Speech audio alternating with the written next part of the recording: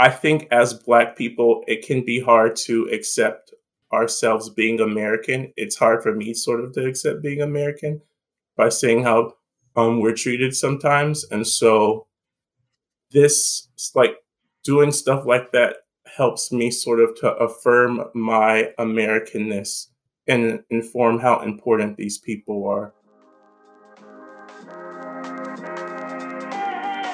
Black creativity is unstoppable.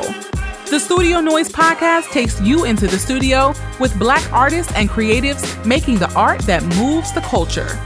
You get to feel all the inspiration, technique, and passion behind the people making paintings, making sculptures, making prints, making noise. It's the Studio Noise podcast with your host, Jamal Barber. It's the noise. Yes, it's your boy, Jay Barber. It's funny how life comes together sometimes. Last year, I reached out to our guest, Stephen Towns, painter and quilter extraordinaire. He was just too busy. He has too much stuff going on. It was chaos. It's life. And of course, I don't begrudge nobody that. I hope everybody gets to be busy. Everybody gets to wherever they're trying to get to. So appreciate that. You know, you always got a home for Black art right here on The Noise. So, funny thing, I'm up in Winston-Salem doing my TEDx talk at Wake Forest. And what do you know, right across the street from my hotel, there's a big old banner right there on the street. It says Ronaldo House, Declaration and Resistance, Stephen Towns.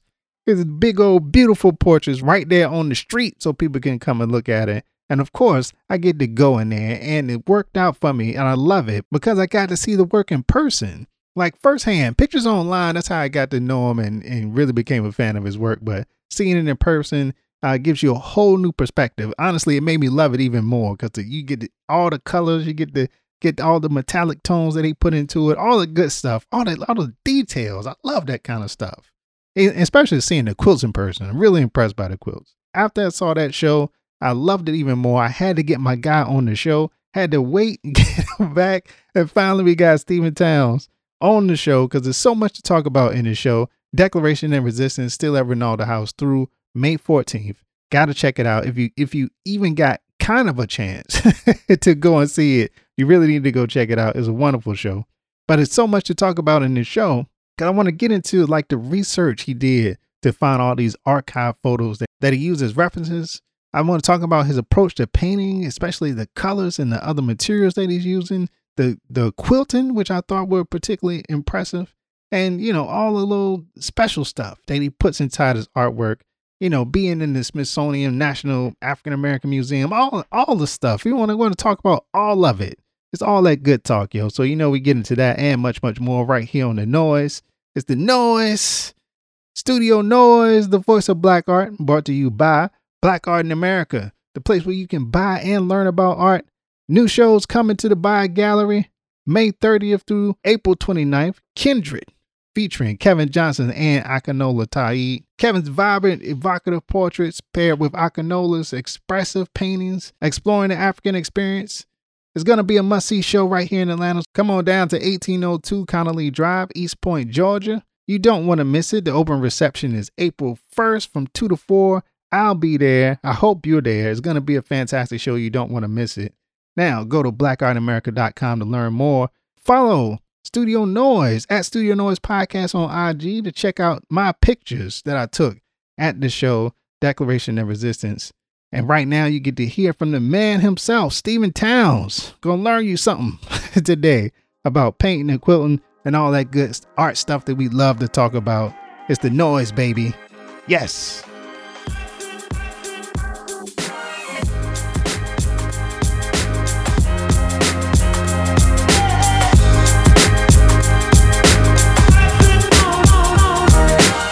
Hey y'all, my name is Simone Elizabeth Saunders. I'm a textile artist here in Canada, and you are listening to Studio Noise.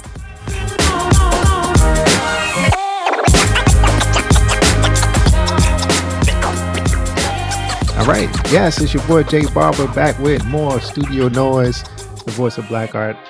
Guaranteed, I tell you, I always bring you the very best in Black contemporary art all the time. So we got my man, Stephen Towns, on the podcast with me. How you doing, man? I'm good. How you doing? I'm good, man. So glad to get you on the show, man. I tried to get you last year, but you were right in the midst of doing That, some big things, man. it was last year was chaos. I'm able to take a Yeah, breath man. now. That's what's up, man. Yeah, we want to hear all about it too as we get going, man. But Stephen Towns, man, I was lucky enough to get to see your exhibit at the Ronaldo House. Declaration and Resistance is up right now until May 14th. This is the last stop on the tour, man. But powerful work, man. Thank you. Powerful. The colors, the stories, man, the photos, how you translate, man, it is just remarkable, fascinating work. So I'm so glad to get you on the podcast to talk about it. And so tell me about that. Tell me about the kind of foundation of the show. Like, how did you start to come up with it? Where'd you get your idea? Stuff like that. So a lot of it just came out of the idea of wanting to explore Black American labor, because a lot of my work had been spent beforehand talking about slavery and the history of slavery and its effect on times today.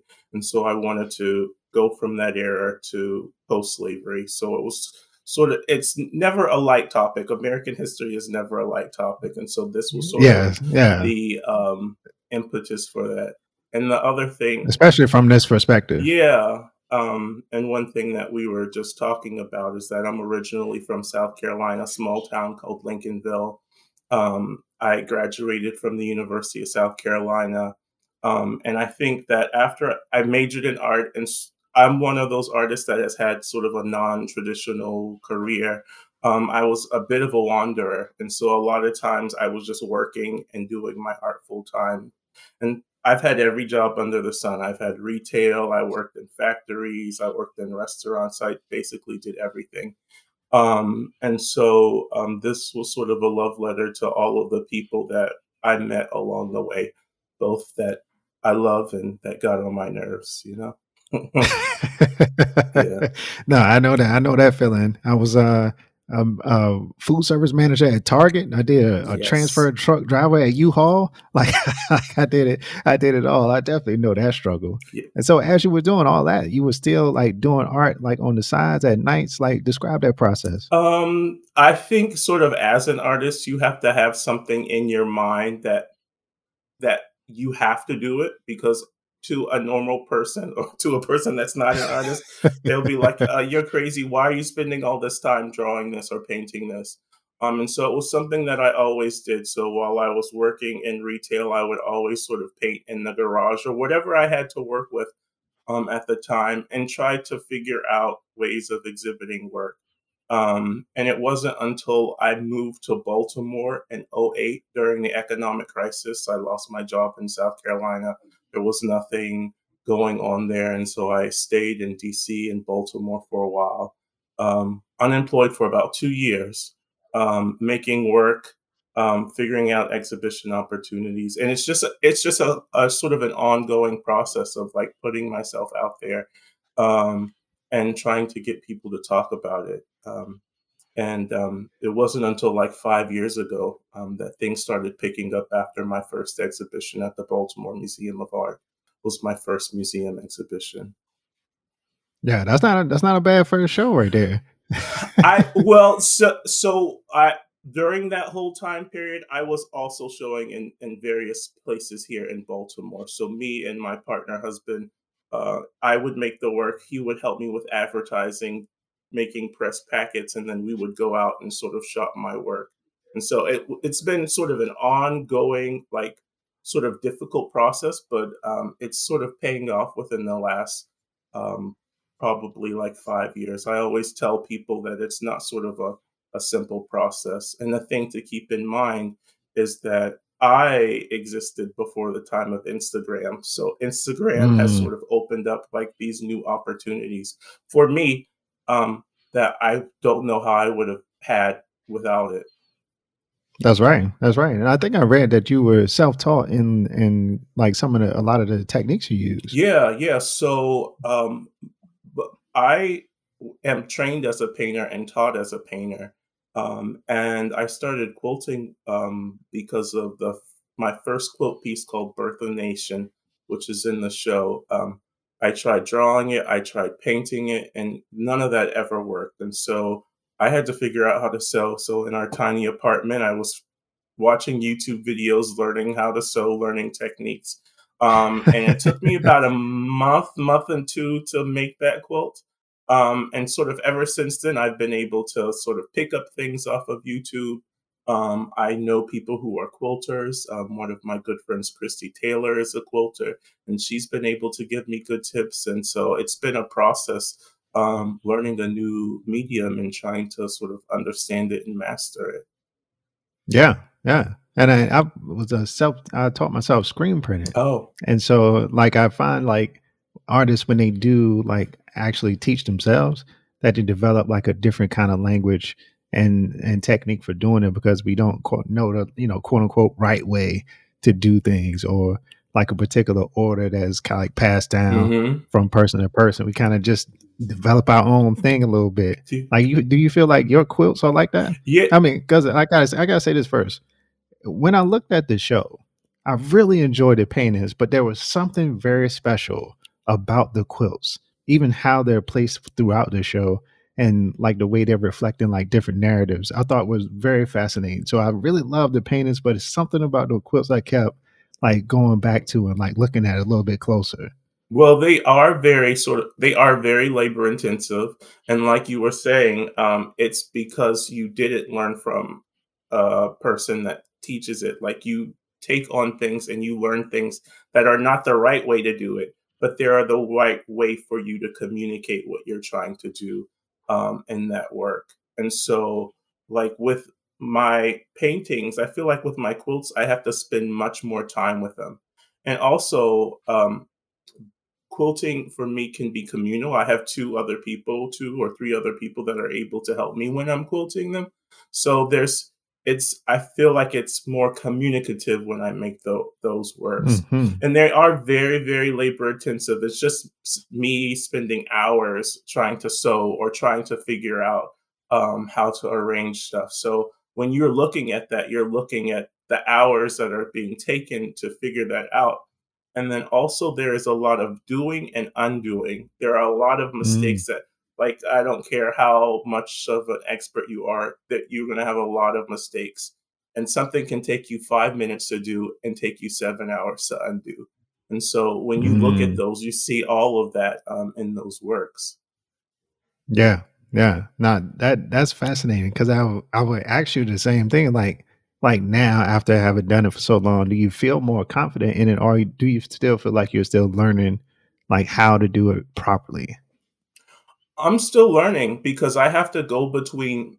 I have a small studio, so I'm not able to do both things at the same time. So I spend a couple months painting, and then I spend a couple months quilting. And it's every Mm, time I switch over, it's like I'm having to sort of. I have the skills that I've developed, but there are things that I have to sort of relearn. And with mm, sewing, like the I'm having to learn how to use a machine, and machines work in a certain way. And you have your favorite machine, like you have your favorite car. So it's a lot of, sort of going back and forth and relearning each time I do a new piece. hmm. But I'm happy because it keeps my mind occupied. Yeah, yeah. I find it's better like that, where you're like instead of I tell my students at Georgia State, I don't really suffer from block because I always have something else to switch to. And so it's never like me just sitting and worried about a woodcut at any Exactly. particular time. Like I'll jump to an etching, I'll jump to mixed media joint, I'll do like whatever. And so it's not, you're not letting your mind stay stagnant like that way. Yeah. Yeah. Yeah. Yeah. And so let's go into the show a little bit more, man. Let's talk about. I thought it was interesting how you sourced a lot of the photographs that you used as reference. Tell us about that process. Yeah. So, like one of my first major shows that I did was on Nat Turner's Rebellion.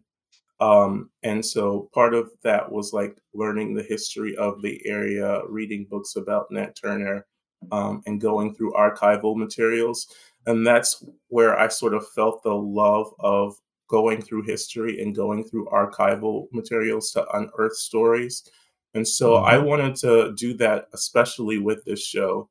The thing that inspired me the most was this book called, Never Caught, about, this woman named Ona Judge, who was one of, Washington's enslaved women who escaped, and they never got her. And from that, I started learning about other people and how people resisted not only through escape but through labor, post Hmm. slavery. And one of the things that I worked with the curator Kalolo Luckett, and we sort of came up with the theme of the show, the title of the show, and I told her some of my ideas, and she would bounce some of her ideas back to me. And I would go through different archives in Pittsburgh and West Virginia to figure out sort of the stories that have happened, and then I would reach out to the institutions that own the rights to those works and ask for permission to use them for my work. That's good. That it is. I like hearing about that extra step of getting permission from like sources because a lot of times like people just grab stuff off the internet and just start going, and it's funny how and your pictures aren't like this, but how a lot of times when we see a photograph that already has art in it, like it's already magical, it already has energy, and we want to. Some people want to transfer that energy from the photo into their painting, and it doesn't work because the energy is non-transferable, right? But the way you're doing it is you're taking these black and white photos and you're adding color and you're adding like different layers. You're adding a whole new perspective to it. So it's not just a direct translation just for the effect of it. Like you're enhancing and sort of retelling the story that was captured like in this moment. Yeah, I mean, the thing with the using archival materials is like, of course, like you were talking about, I use black and white images. So I always have to play with the tone of skin tone. So I look at a face and try to figure out like what skin tone it is. Paint mostly black people, so I'm looking at family members, photos, and just looking at people. And then I also sort of research vintage shops that have clothing at that time period so that I can get the color of the clothing that that person Mm, is wearing. And then I include a lot of the magical elements that I always include in my work, like the metal and gold leaf and butterflies and a lot of flowers and sort of these ethereal spaces that I kind of like am imagining what my childhood was. And so um, I try to include that in all the work. And then also, when you're looking at archival materials, I also look at the descriptors, the words that are sort of describing what's happening. Sometimes photos don't have them, sometimes people don't know what's going on. So I also have to use my imagination to sort of tell a story and look at little tiny things within the images to sort of figure out like what is that telling, what is that object in there hmm telling, and how I can bring it out in the painting or hmm quilt. How did you come to knowing that you needed to add that extra step to it? Like, did you do like a few of the black and white ones and they just weren't like ringing for you? Like, how did that light bulb go off in your head? I think it's just always something that I figured out that I had to do with this particular show. It's like I can't just translate one to one with these particular images, especially. So in the show, there is a section that highlights this photographer named Teenie Harris. He is a photographer based out of Pittsburgh. He photographed Black life in Pittsburgh in the early 1900s. And so like looking at those images, they were from a time period where I know people that lived during that time period. And he is an amazing photographer. He sets things up amazingly in his studio and just like he has the best shots. Like I don't need to do anything to improve his images. Hmm. And so the thing was reaching out, getting permission from the archive, and then also knowing that he has his story to tell. And it's sort of a communication between me, him, sort of in my head, my communication with him, and the person that's actually being photographed. So I feel like there are like these three conversations that are happening whenever I'm making Hmm. my work. Yeah, I really like that. Like, tell me about one piece in particular, the one called Hair Lessons. So Hair Lessons was an image that actually um, did not have a good descriptor. So Tini took images for a newspaper in Pittsburgh, and so because he is a photographer and he's since passed, like he had all of these photographs, and so sometimes there would be descriptors on them, but I couldn't tell what was happening. At first, it looked like a church, but then it looked like maybe it was a salon, and I finally figured out that it must have been a church. But it's an image of these Black women doing hair, and if you look at the image, if you have it on the website, like there is this sort of triangle that I see in the actual photograph, and I try to recreate and sort of highlight that triangle in the actual painting using white paint to highlight that. And for me, it sort of evoked the feeling of like when I was a child and when I would go with my sisters, Mabel and Novi, to Miss Joanne's salon, and like the smell of her salon, the smell of her pressing people's hair, and just like those conversations. And so like I was trying to imbue all of that feeling into that painting. I don't know if that helps at all. I think I said too much. Nah, it does. No, it does. It does. Because like you said, like this section of it was really about the normalcy of Blackness. Like there are everyday lives like within some of the spaces. So I found that one fascinating because it did remind me of like my aunts and cousins like getting together and doing each other's hair for like Easter events and stuff like that. So like I had a personal connection to that one, so I wanted to know like more about it because a lot of it is like it was guys cooking, like it's a girl like hanging out by the pool, like it's like all these like little moments of Blackness that when we do tell the Black story, we do get caught up in the civil rights narrative a lot, and we don't pay attention to just kind of the normalcy of how we used to live, how we survive inside of these moments despite everything that was going on around us. And so I love to see that kind of thing, especially like the color and the vibrancy that you bring to it.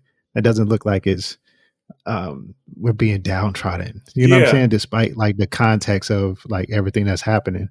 Like we were living, trying to live. Yeah, because like especially with that piece, like I would go and try and Google antique shops to see sort of the dresses that were worn at the time. You can look at 1,000 black and white photos, but it doesn't help if you don't actually see what they look like. So I would have to do that with that one.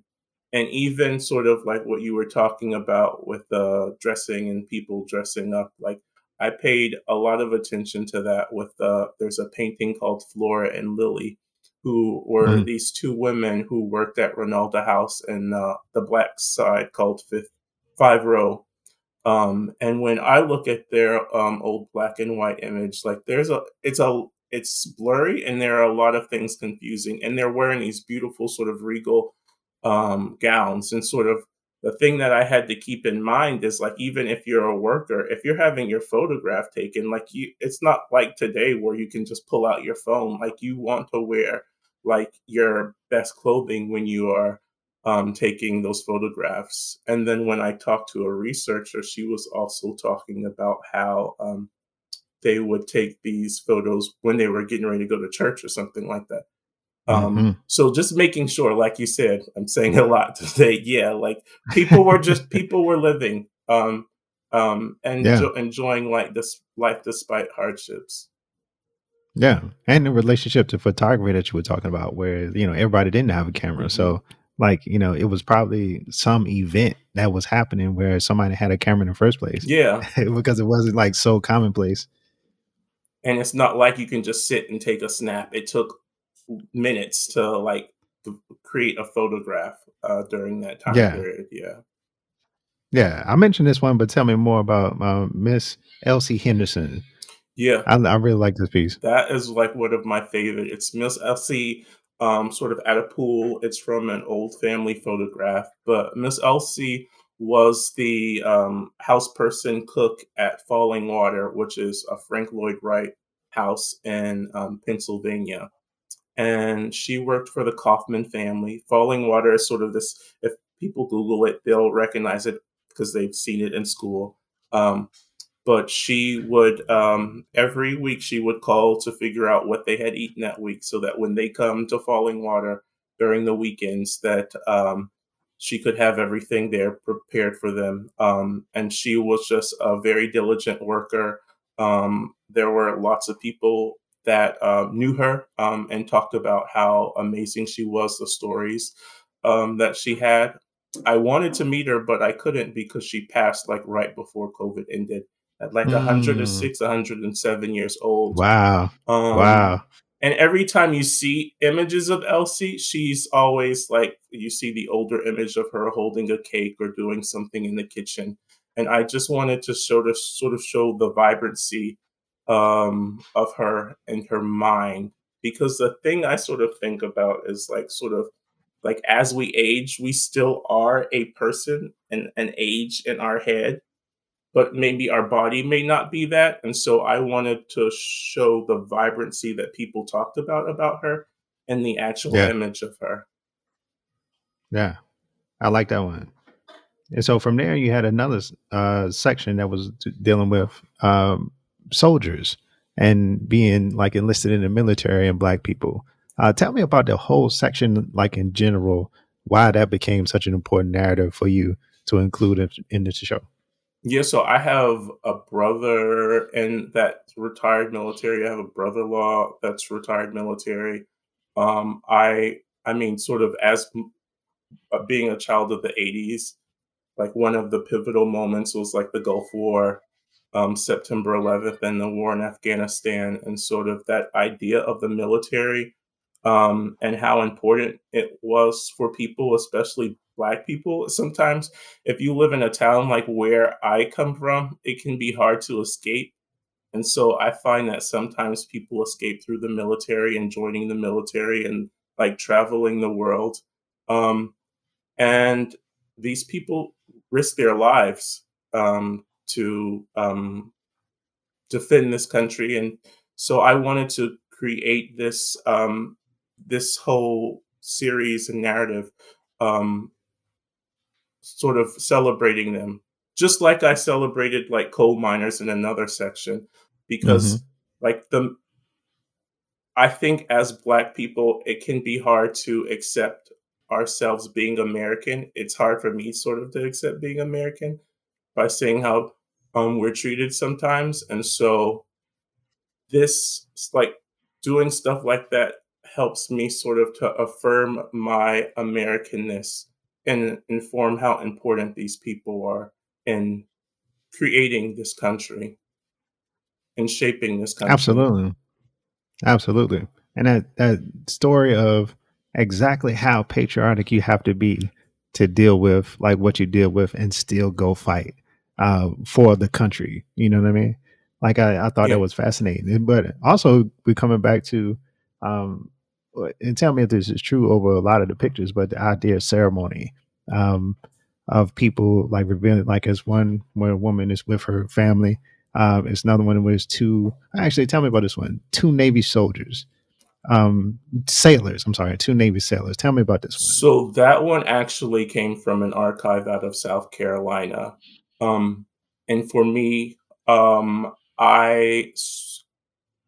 growing up with a brother who was in the military and uh, my brother-in-law who was in the military too, like sort of the sort of tenseness around that, but then also hearing the story that they have of their experience in the brotherhood that they develop with other soldiers. Like there's a whole language that people in the military talk that I think non-military people don't understand. It's like sometimes I hear Yeah. my brother and brother-in-law talking. I'm like, what are y'all saying to each other? And so I felt like when I saw that image, like it sort of showed the connection between these two people that sometimes outsiders can't get. There's a softness and a warmness between them. You see them as you see a deep friendship there. And then you also see like these flowers and these blooming things around them to show sort of the spirituality that surrounds them.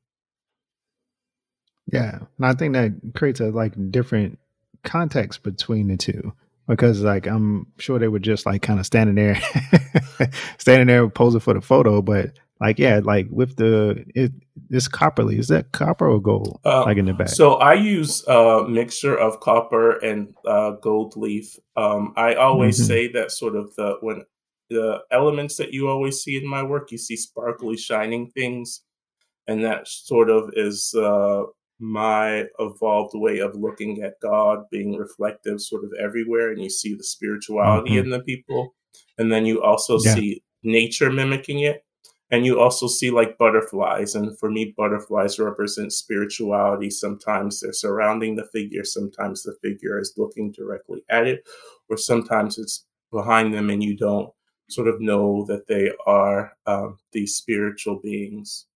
But I grew up Jehovah's Witness, and so I always felt that, like, being a Jehovah's Witness, there is more emphasis placed on God and not the spirituality of the human being and the person.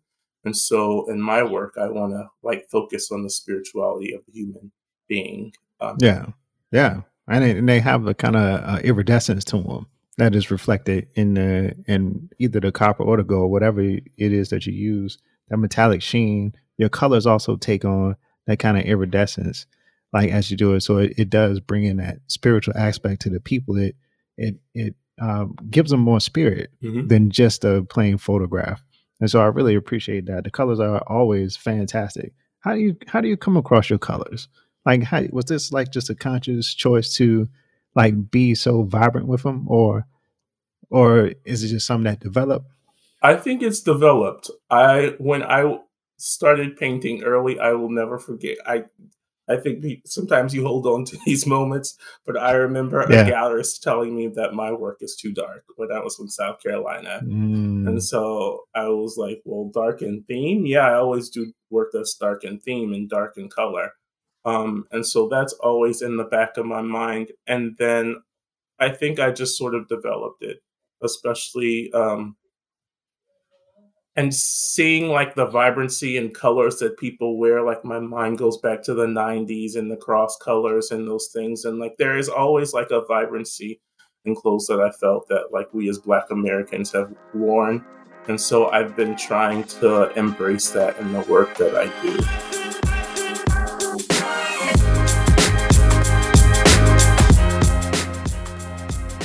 Black Art in America is the place to buy and learn about art. On April 7th, Fathers and Father Figures Friday, 6:30 to 8 p.m. Join Jim Alexander, Kevin Williams, and your boy Jamal Barber for a conversation about the role of fathers and father figures and cultivating artistic talents and freedom of self-expression for the children. Moderated by Ramal Toon, author of I Wish My Dad, The Power of Vulnerable Conversation Between Fathers and Sons. Make sure you come through at Atlanta's home for Black Art, the Black Art in America Gallery. That's 1802 Connolly Drive, East Point, Georgia. Go to blackartinamerica.com to learn more. This is Lanny Howard. I'm a figurative artist working in Los Angeles, and you are listening to Studio Noise.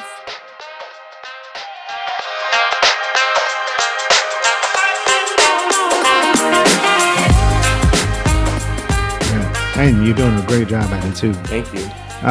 Tell about the parade, because in the parade, it still has that same vibrancy, but that flag is so like crystal clear, like coming through the background of that. Tell us about that one. Yeah, the flag, I sort of on purpose decided to make it that vibrant color because well, this was a photograph. You see these guys in a marching band sort of standing in front of this old dilapidated building in this flag that they're holding up. And from the actual image, I think I read that it was a parade, a Memorial Day parade or something like that. I can't remember exactly where it was. It was in West Virginia. And doing this show, I've had to travel to different parts of Pennsylvania and West Virginia. This was during the Trump years. And so I can say, sort of like as a Black person, sometimes when you see the American flag in a small town or in a neighborhood, it feels like this is a place it's like a warning sign. Like, this is not a place to be. Um, Yeah. and because, like, in the show, I always want to affirm that I am an American, like, instead of that flag being a warning sign, it was a way to show that these people embraced it in West Virginia during whatever time period that was taken from I can't remember the exact date right now, but it's just an embracing of the American flag. Mm-hmm. Yeah, it's fascinating how that can happen. We're both from, well, I'm from North Carolina. You're from South Carolina. Tell me if that had any bearing on how you started to see things and what you depict in your paintings. Yeah, I think growing up in the South, I mean, there's sort of this whole idea of like Southern gentility, um, and just the spirit of the South. But then when you move someplace else, like I moved to Baltimore, I think I was shielded from a lot of things that I didn't notice in the South. I think I like living in the racism of the South. I didn't see it because I was so like in it. Like sometimes it takes being removed from it that you can see it. And like Baltimore, it's like you see the best things about the country and you see the worst things about the country.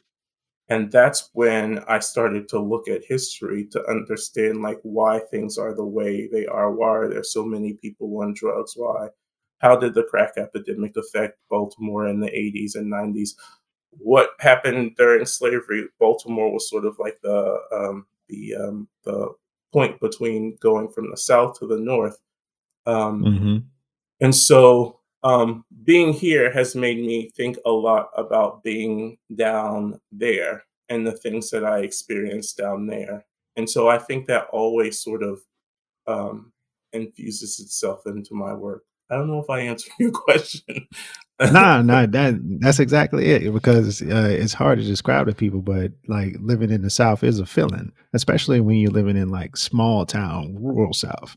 Like, you know, me in Littleton, North Carolina, Halifax County, one of the poorest counties in North Carolina, and North Carolina's not a rich state. You know what I mean? So, like that kind of experience, like looking back, I can see how the schools are still segregated. Like looking back, I can see like the history of how racism is divided and is maintained, like even to this day.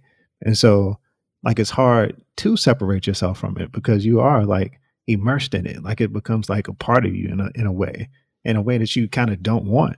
Like we want to fight against it, and there are always people fighting against it. But it is undeniable that it does like leak into how you see things. But at the same time, like I'm just trying to work on something, and I was going through family photographs. Like the thing that is amazing about that is like I didn't see very much sadness in the photos. It's like there's still a perseverance and like a love of community and a love of family that still exists beyond sort of the circumstances that are created by our environment. Mm-hmm.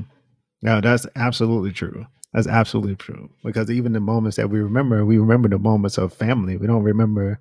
We remember tragedies, but not the everyday tragedies, like the everyday afflictions. Like, you know, my dad will tell me a story of getting chased by a bunch of people in a car, and he had to defend himself.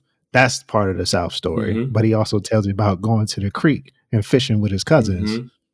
That we hear that much more often, and that was more reflective of like the daily lives. It was kind of like racism was happening, and it was happening around us, and we just kind of, you know, did our thing, like in between. We adapted and we survived. Exactly. Where'd you grow up in North Carolina and South Carolina? A small town called Lincolnville.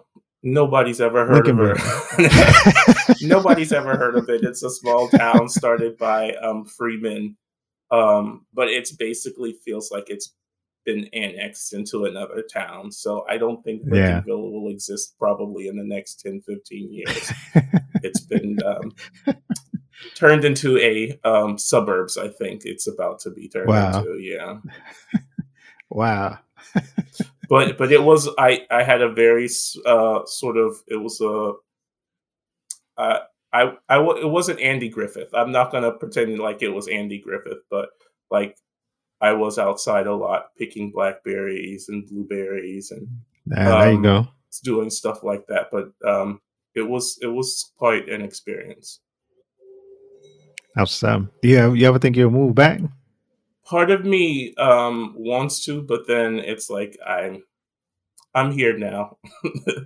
I think sometimes it's hard Yeah. to go back, especially in the profession that I'm in. I feel like really the Northeast is sort of the easiest place to be if you're trying to be. Nothing's easy if you're trying to be an artist, but the Northeast is probably the better place to be if you're trying to be an hmm artist. There are lots of So growing up, did you know you wanted to be an artist? Like, was that a thing, or were you like ended up being an artist like after a while because it was undeniable? I mean, the '80s were like this Bob Ross, the era of Bob Ross, and so like I Yeah. remember like watching that on PBS in the afternoons, um, but nobody knew what an artist was. I just I felt like art was my best way of communicating. I didn't feel like I was not a good verbal communicator, and art was sort of the thing that I love to do.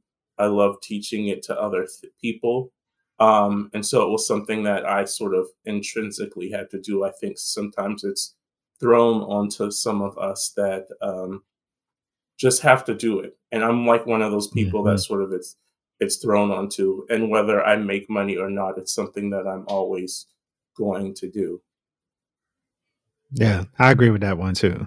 And Yeah. I think me growing up, especially, like nobody, it was never even an option because how you gonna get you some land if you making art all the time? Exactly. That was kind of the goal. Like you got to get you some land and and get you a trailer or something to be out there. So Yeah. like people weren't thinking about like making art as a legitimate like something you can maintain yourself with. Yeah, and we didn't know anybody that was an artist. I didn't know hmm I don't remember going to an art museum until I was in college. So, Same, like, same. it's just something you are compelled to do and you continue to do it, whether it drives you or everybody else around you crazy. It's just something you have to do. But yeah, I don't remember Yeah. going to an art school in college until college. Yeah, and it's funny how like now I can look back and I can see like people in the neighborhood that, such used to decorate their yard with like, random stuff from like people houses and stuff, Hmm. but we didn't consider it being an artist like that. She wasn't an artist. She was just like, different. Like, you know what I mean? Like they didn't even know have a word for it like back in the day. But Yeah. they would make little stuff with scraps, and maybe somebody might end up doing some whittling. You definitely saw ladies in the neighborhood making quilts, Hmm. and stuff like that. But that wasn't considered art. It was like a thing that you did. You know what I mean? And that's sort of like that's how I felt like it was. It's like people decorated their yards or they would paint something and then that like now we can look at it as art, but it was like a way of living for people out of Yeah, for sure. whatever objects or materials that you had. For sure. And did you see people quilting like getting back to your exhibition a little bit? So we get to the section where like after we get through a lot of these paintings, like then your quilts start to show up and they're really amazing. So did you see people quilting like growing up, and did that kind of flashback to kind of jumpstart like your interest in it, or like how did you get into it? Well, my mother was a sewer, so I saw her sewing. I don't remember her quilting very often, but we would always go with her to pick fabric because she would. This is before the days of Old Navy, so she would make all of our clothes. Back when you were Yeah. embarrassed to have your mother wear your clothes, we had like jams were like the shorts that kids wore during that time. Only a Yeah. certain people know of a certain age know about this stuff, but she would make us those clothes. And so I remember like her buying the patterns and laying the patterns out on her bed and cutting them. And we couldn't touch her sewing machine because it was her sewing machine. But like seeing her sew, it sort of brings back those memories. hmm And so tell me about the first quilt that you made like on this journey, and like how much it differed from your painting. The first quilt that I made was called Birth of a Nation. It shows this wet nurse feeding this white baby. And so how I made that, it's a memorial for one of my sisters, Mabel, who was passed. She and my sister Novi owned a cleaning business, and sometimes when you are working in those situations, sometimes you can feel a level of disrespect. And Mabel would always say, "How can you disrespect me when my grandmother literally fed your grandfather?" And so, like, those Mm, words kept coming up in my mind while I was doing work around slavery. And that piece came in my mind. And I was like, I have to do this painting. And it didn't work as a painting, it didn't work as a drawing. And then I finally figured out that I had to make it myself through fabric. So I went home, I got some of my mother's fabric, I found other fabrics, and I constructed this piece, just watching YouTube videos on how to sew. And that's how it was developed. yeah. And did you feel like once you made it, did you feel like that was the answer that you were looking for? It was sort of like a breath of, it was a release. It was a release of all of these feelings that I was having. Um, um, and it felt like it communicated the things that she was saying for um, a long time. And that was made in like 2014, 2015. And so, like, every time it's shown, like, I always get really good feedback from people. And it's so sort of interesting to see, like, Mabel's voice live on through this piece and how often Hmm. it has touched other people. And so, like, her, even though she's not here now, she's able to say these things to other people. I don't feel like it was made by me. I feel like it was made by her. Ah, that's powerful right there, man. That's super powerful. Tell me about the one Marcus Garvey. Yeah. So the way I use him in this sort of story of American labor is like, and like resistance is like, sometimes when you have an idea, it doesn't necessarily happen the way you want it to happen. And sometimes not all ideas are completely successful, but they make change.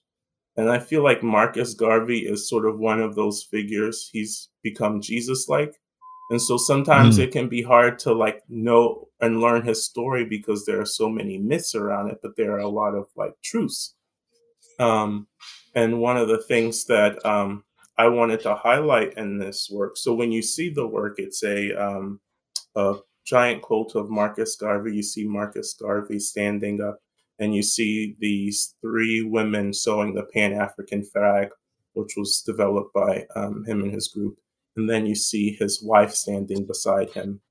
In the back, you see the Black Star, which is the ship that he wanted to use to send Black people back to Africa. And in the background is the skyline of New York. And it's sort of this ethereal image that I'm hoping to convey, sort of just like the idea of, like, these big ideas and these big things and this vision that somebody have, and trying to get it to come into fruition. And so as a person, sometimes you have to have these big ideas in order to try and have them come to fruition. And, like, as we know in his history, like, not everything worked out because part of it right. was that he didn't have people working for him. Some of the people that were working for him just didn't know how to do it. And also, it was the government after him, too. Yeah. Yeah. Yeah. That complex history right there. Hmm. Hmm. Hmm. Yeah. And so I wanted to talk a little bit as we like close out for the show. Y'all, please go see the show. Like, it's up till May 14th if you get a chance. Right there in Winston-Salem, North Carolina. Like, you got to check it out. It's a fascinating show. One part that we don't get to talk about a lot is that this show toured. And so you went from the Boys Museum, I think you said, to another one. And then this is the last stop for this show as far as we know so far. Tell me about that process, because we don't talk a lot about like the idea that these bodies of work that we have a longer life than we think it is. And you're able to show it to a different audience every time. So it becomes like a new experience for the people in Pennsylvania compared to North Carolina. Um, and how long has the process been? How did it all come together that you were able to like move it from place to place like this? Well, I mean, I'm not going to pretend like it's an easy thing. It's been a long, sort of laborious process, and it wouldn't have been, like, as an artist, you have to have financial support. And it was with the support of backing of the Westmoreland Museum of Art that the show was developed. And Kololo and I had worked out the idea and all of the text and everything for it. And with them and with Kololo sort of spearheaded a lot of this and making sure that this happens. I think if a person wants to do this, then they have to have sort of a good team that is able to support them in this, because there is contracts that have to be written, transportation. So we had planned this before COVID, and COVID changed a lot of things. It changed the price of wood that's used to pack things. It also just changed the cost of fuel, which drove up the price of shipping. So like there are all these things that sort of have to factor into creating a traveling show. And so if an artist is interested in do that, I would say that they definitely need a sort of a team of people, or a museum backing to create a tour. Without it, it's just too much work for one person to sort of take on. Because I don't want to give the impression that I am the person who did that. Like it is the museum saying that we have a show that we think is important and that we think other museums should see. And then seeing who accepts the show. And so when we shopped, it started at Westmoreland Museum of American Art in Pennsylvania, then traveled to Boise, Idaho, Boise Museum of Art, which accepted the show. And Renolda is the final stop, and they accepted the show. And so it's been a long process, but it's been a very fulfilling process, seeing how much the work has touched so many people. And I think people need to hear that. That is possible to do it, but you do need institutional support to like pull off like some of the bigger ideas in the way that we think about how artists get known across the country. You know what I'm saying? How do you get into all these universities? How does the show travel? Like you need to have an investment like in the idea, in the concept. So the work already has to be solid enough. Then you have to communicate that and get buy-in from institutional support. Yeah. Like that's good to know. Yeah, because I didn't finish all the work before they sent out the prospectus. I mean, it was them believing in my work and my process that I was able to get that done. And then it's not just and so to be completely transparent, it's not just the museum funding it. It's like getting grants from the NEA and other organizations. Mm-hmm. So like and then each museum that gets the show has to raise funds to put on programming and to do other things around the exhibitions. So like it's a whole host of people who are working behind the scenes to make sure that this work is shown, and it's shown in the way that it's supposed to be shown. Right. That's good to know. People need to put that on your list. Mm-hmm. Like, you know, like this something has to be developed over time. Mm-hmm. So it's not just the work, y'all. It's the connections and communication Mm-hmm. that you're able to do Mm-hmm. To get that kind of investment in your work. Mm-hmm. Was this the first time you worked with a curator, like in putting it together? Because it sounded like she was really essential to the process of getting it done and putting it all together. Well, no, this was actually, so I've worked with her before, but the first time I worked with a curator, well, I've worked with several curators trying to put together shows throughout Baltimore. But the first museum exhibition at the Baltimore Museum of Art, I worked with a curator, Cecilia Winchman, and the director, Christopher Bedford at the time, to put together that show. And so it's for an artist that is sort of rising, it helps to have like people behind you who believe in your work, because they are the ones that are able to help let other people know about the work that you're doing. And like for me, it helps to sort of keep me on a path to say like people feel that what I'm doing is important. It gives me sort of the strength to be able to continue to do what I'm doing.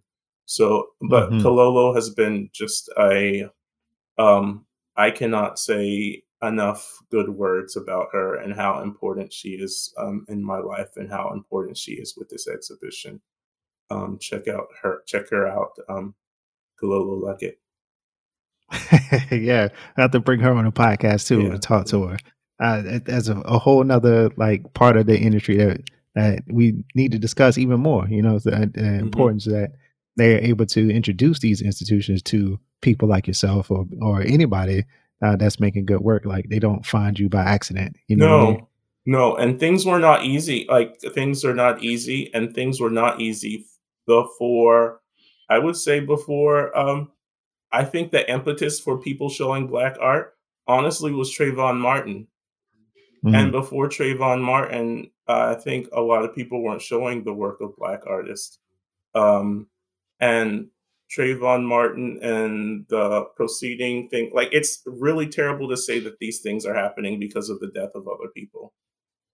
But I think this like is America sort of coming to a reckoning to like understand what is and has been going on.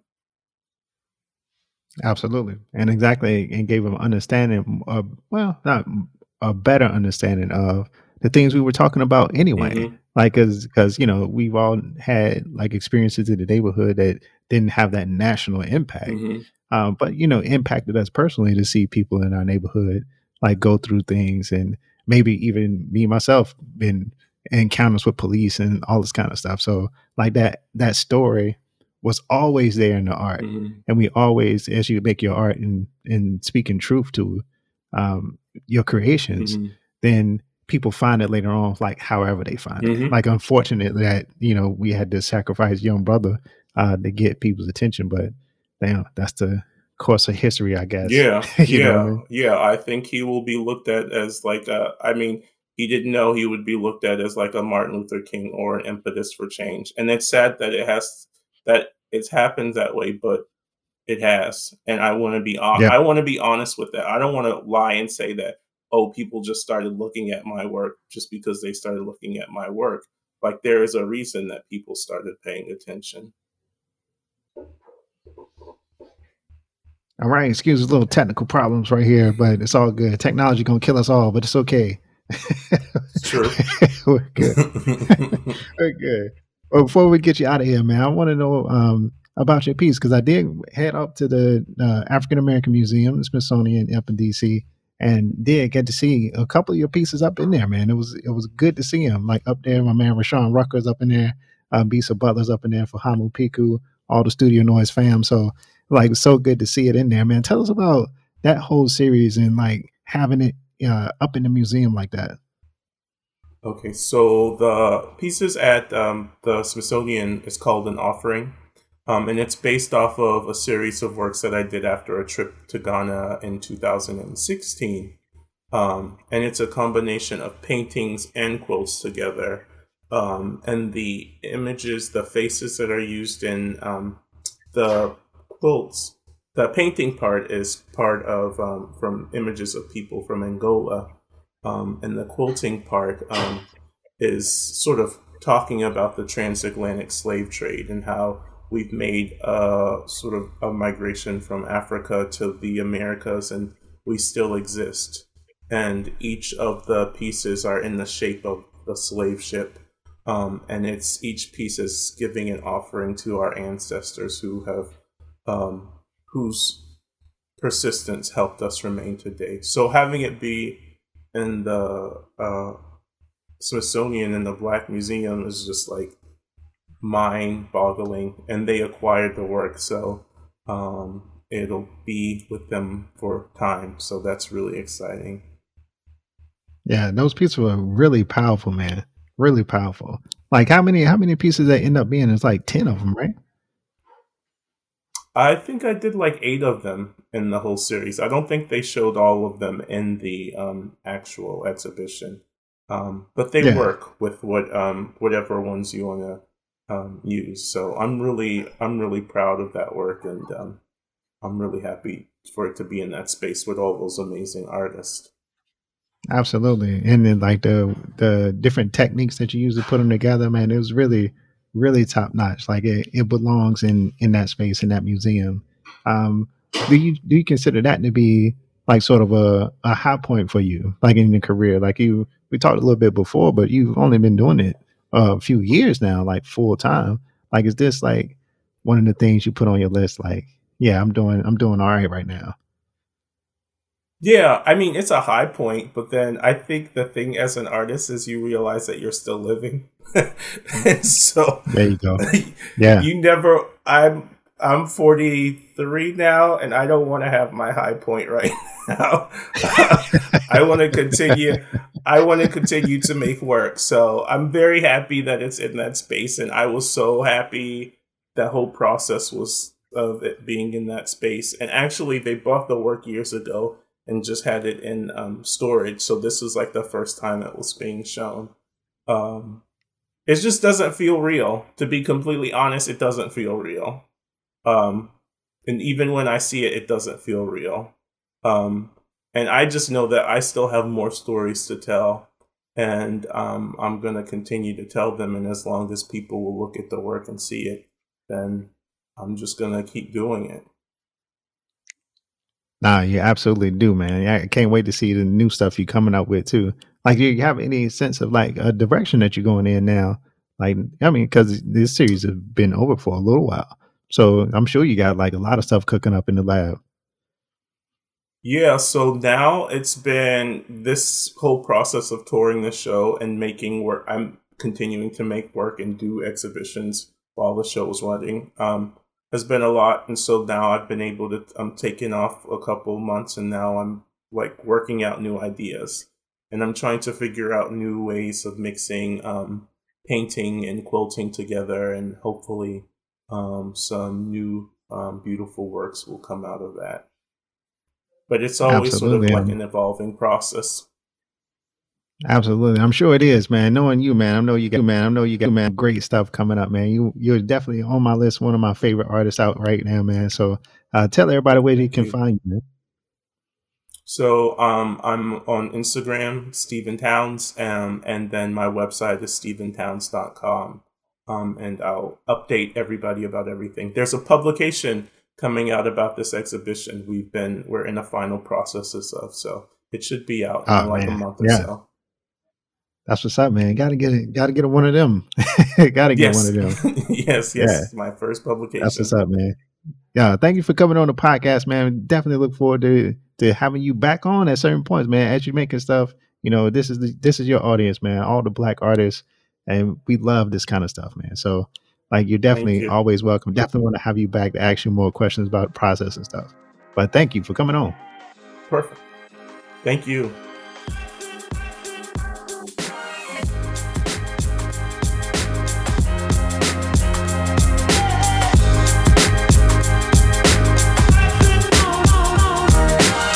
That's it. Another episode of Studio Noise in the bag. Big shout out to Stephen Towns. Finally had some time to come on the podcast. We love it. We love that work. Check out the show if you can. Become a fan, follow, all that good stuff. It's the noise, baby. Back with you. And to all my artists out there, make sure you conquering all your fears. Everything that you weak at, do that first. Get into it. Make the noise. That's all you need to do to get better. That's all we need to hear from you. It's the noise. Your boy Jay Barber. We'll be back next week. More conversation. I'm out. Peace. Thank you for listening to the Studio Noise Podcast. Subscribe wherever you listen to podcasts. Please take a second to rate us and write a review to make sure everybody knows about the noise. Follow us on Instagram at Studio Noise Podcast.